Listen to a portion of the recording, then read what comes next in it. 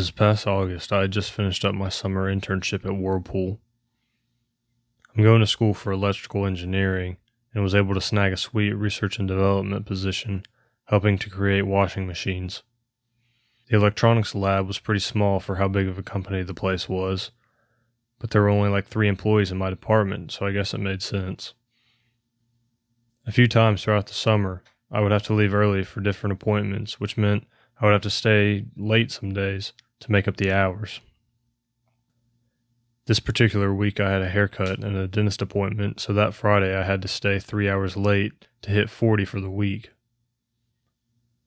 Unfortunately, this was the week of July 4th, so all the salary employees, including everyone on the 3rd and 4th floors, either took a half day or the day off.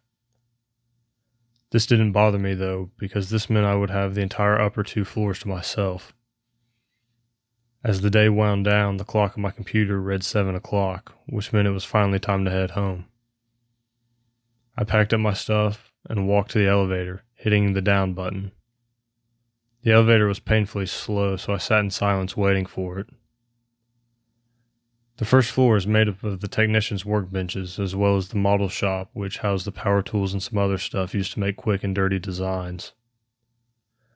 Most importantly, though, the first floor had the exit to the parking lot. The elevator finally reached the 3rd floor and I stepped on.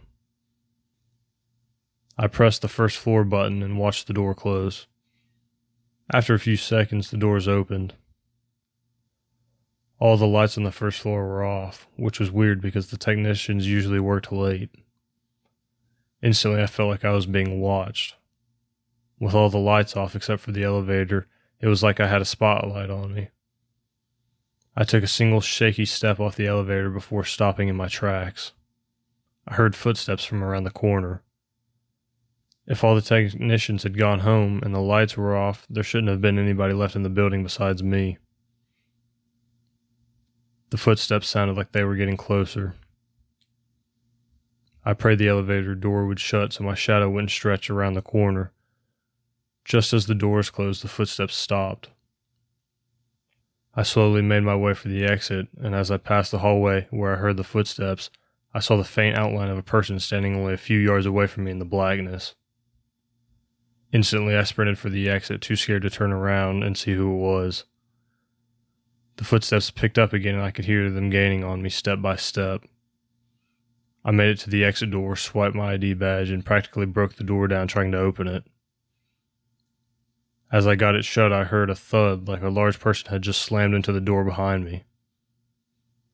After this, I never stayed late again.